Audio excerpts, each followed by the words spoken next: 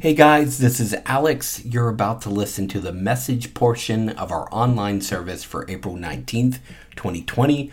If you'd like to hear the entire online service, please go to our website, horizonphilly.com/messages, or you can see the service on our YouTube page, our Facebook page, or Instagram TV. Thanks so much.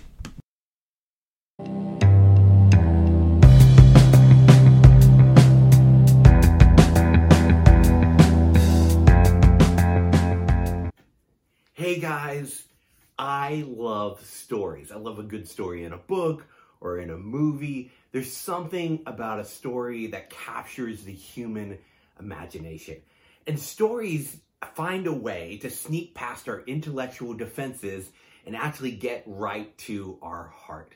Stories can make me care about people or ideas or situations that I never thought I would. Stories somehow bring a face to an issue and make things real. And Jesus used stories in his teachings. In between teaching about the kingdom, he would share these little short stories with everyday elements, and he would use these as a commentary on the way that he was living and loving. Over the next few weeks, we're going to look at the parables of Jesus, and we're going to do it a little bit differently than most people usually go through them. I'm going to simulate several parables with a common theme into one story. I'm going to retell that combined parable story to you, and then I'm going to talk a little bit about something in the story that I think can apply to us today, and then finally we're going to discuss it together. So let's get started. Let me tell you a story.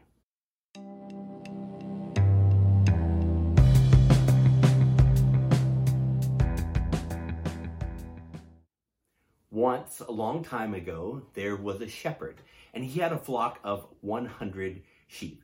He was a very good shepherd, and every day he would take his sheep out of the sheep pen to a large grassy place where they could lie down and be safe and they could feed. He always found a place next to still waters so that they could drink and be safe and be comfortable.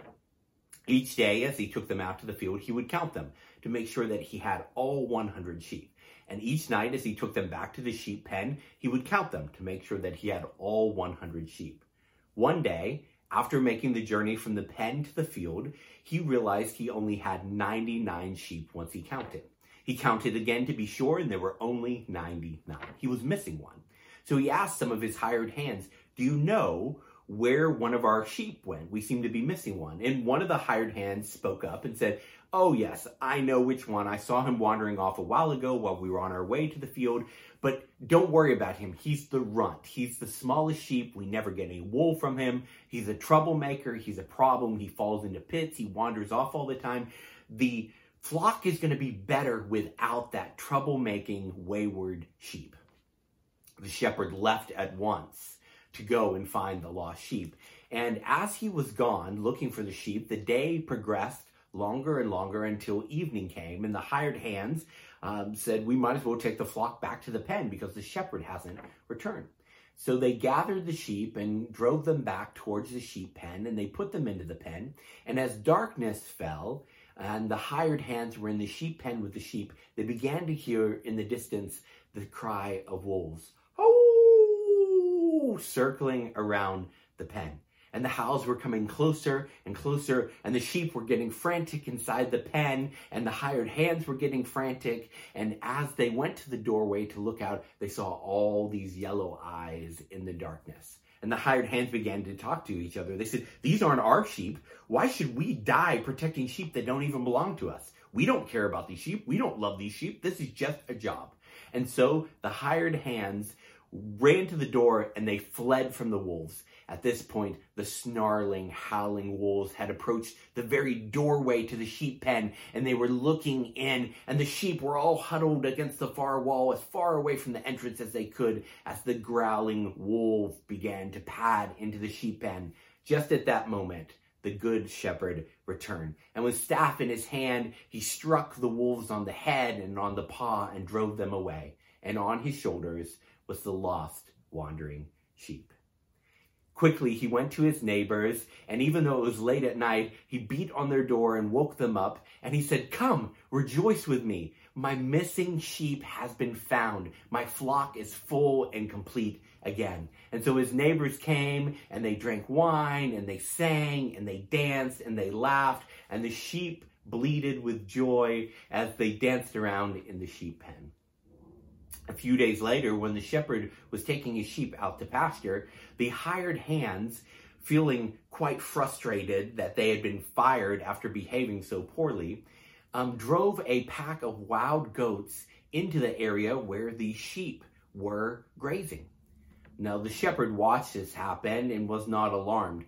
The hired hands, thinking that they were going to maybe steal some of his sheep in the confusion, when at the end of the day he called them to come back to the sheep pen. But when the evening began to fall, the shepherd walked to the right side of the field, and he called his sheep. He said, "Here, come to me. It's time to go home." And all his sheep knew his voice, because he was the voice who bound up their injuries and fed them when they were hungry. He was the voice that looked for them when they were lost. They knew his voice. And so they all ran to him, and all 100 sheep came safely home to the sheep pen. So now I want to dig in a little bit deeper into one of these aspects in one of these stories that Jesus told about sheep. And I really want to focus on this idea of Jesus's voice and the sheep knowing the voice of their shepherd. In John chapter 10, verses 1 through 4, it says, "Truly I tell you, anyone who doesn't enter the sheep pen by the gate, but climbs in some other way, is a thief and a robber. The one who enters by the gate is the shepherd of the sheep. The gatekeeper opens it for him, and the sheep hear his voice. He calls his own sheep by name and leads them out.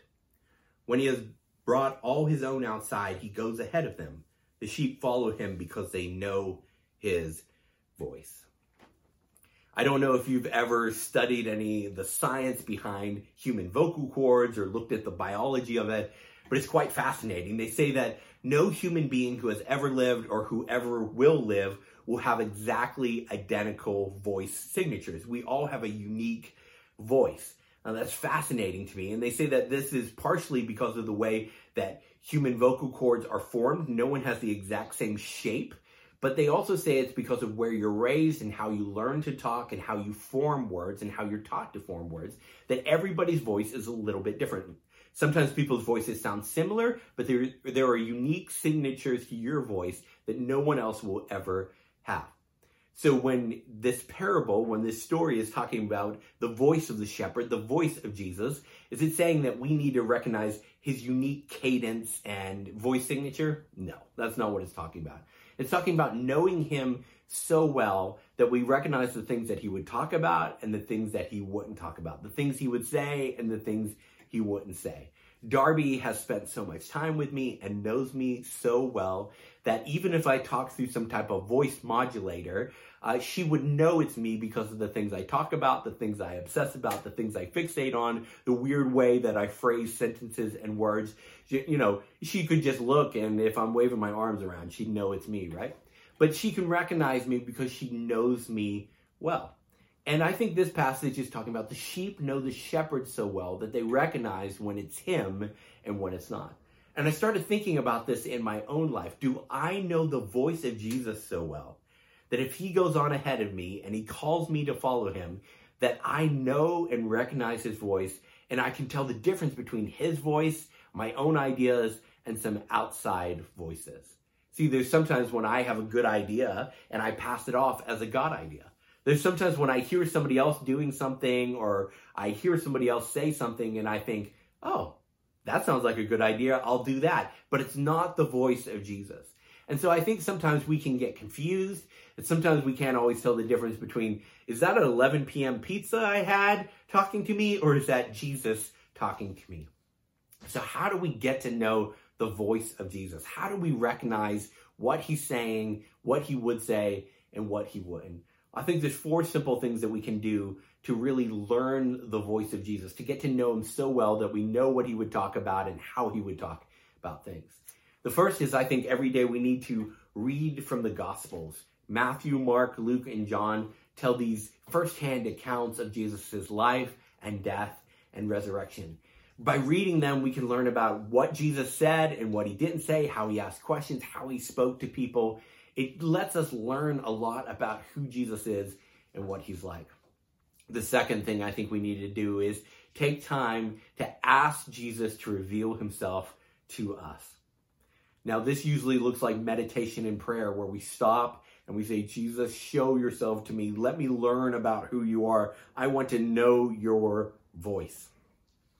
And then next, it's actually stopping in silence and solitude to listen for his voice. So many times I read something in the Gospels and say, okay, this is what Jesus is like. And then I say, Jesus, reveal yourself to me. I want to know you. I want to know your voice. And then I get busy with a podcast, headphones in, and I'm listening to a podcast as I do dishes and do laundry and as I work on something else. What I found is Jesus rarely speaks when we're multitasking. He seems to speak when we stop and listen and sit quietly and patiently and wait on him. I think a lot of us don't know the voice of Jesus because we never sit still long enough to hear from him. And so right now, I want to encourage you, take advantage of this quarantine, take advantage of this time when we're forced to sit still, we're forced to stay in one place. And instead of running from silence and solitude, recognize that these are spiritual disciplines that Jesus practiced. He would go away to a quiet place and sit and pray and listen to his Father.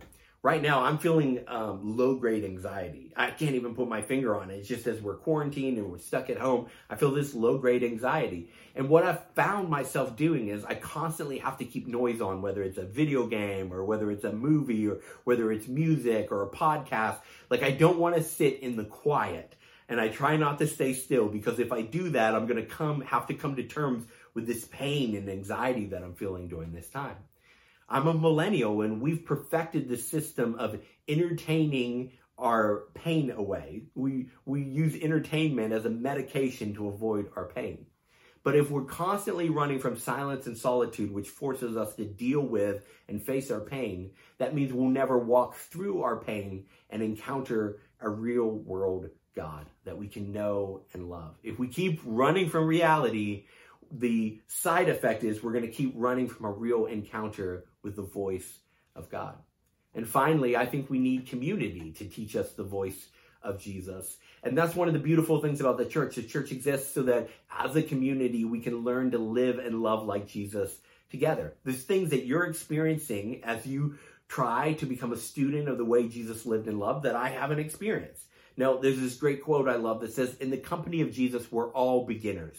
We're all getting started trying to figure out how to live and love like Jesus. But there's things that you're learning that I need to learn from you. And there's things that I'm learning that you might need to learn from me. And that's the beauty of a community coming together and learning from each other and saying, here's what I'm learning about the voice of Jesus. Here's what I'm learning about how he speaks in my life. Here's what I'm learning about what he says and what he wants us to do. Now, I think some practical application of this is, as we learn the voice of Jesus, it begins to affect the way that we speak. It begins to affect the way that we pray, and it begins to affect the way that we live. See, if we're going to become students of Jesus' way of life, we need to recognize his voice so we can follow in his footsteps. If we don't know his voice, we'll often find ourselves floundering around looking about like, what does this actually mean to practically live and love like Jesus? What does he really want us to do? And I think sometimes we'll dumb it down to something like, well, just be nice to people, right? He wants so much more than us to simply be nice to people. But if we don't know his voice, we don't know his teachings, we don't know his patterns of life and behavior, we don't recognize his tone and inflection, then we'll be lost when it comes to what it practically means to live and love like him every day. Now, as we come to the end, a parable was never intended to be a monologue. Parables were spoken in order to cause discussion. A parable that doesn't lead to a dialogue is an incomplete parable. As Jesus told parables, people would ask questions in the crowd. His disciples would ask questions. People would have all these questions as a result of what he said, of the story he told. And so I want to create some type of avenue for us to have that same discussion. I know we're not meeting together, but I've added a comment section onto our website right below our messages. So if you go to horizonphilly.com/messages, at the bottom of the page is a new comment section. You can leave anonymous comments. You can leave your name and information as you leave a comment. But I want us to have a discussion about this parable.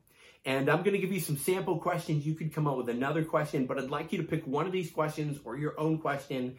Type out the question with your answer on the comment section. 1, what is something that you found encouraging about this story? Could be something I said, something that was in the passage, something in the story that I told that combined these parables together. Do you identify with someone in the story? Maybe you say, oh, I'm so much like that lost wandering sheep. Or maybe you say, you know what, honestly, I'm more like the hired hand who ran away from the wolves. Who do you identify with in the story? Is there something in this story that reveals to you what Jesus is like? Maybe there's some aspect of the story that you say, oh, this just captures for me such a beautiful picture of what Jesus was about. Remember, the parables are a commentary on who Jesus is and what he's doing. And so when he's telling these stories, he's talking to the religious leaders and he's saying, the people are like sheep. You're supposed to be my hired hands, but you're more like thieves. I'm actually a shepherd who cares about his flock, and I'm willing to put my life on the line to protect the flock. I hope you found this encouraging and inspiring, and I hope together we all learn to listen for the voice of our shepherd.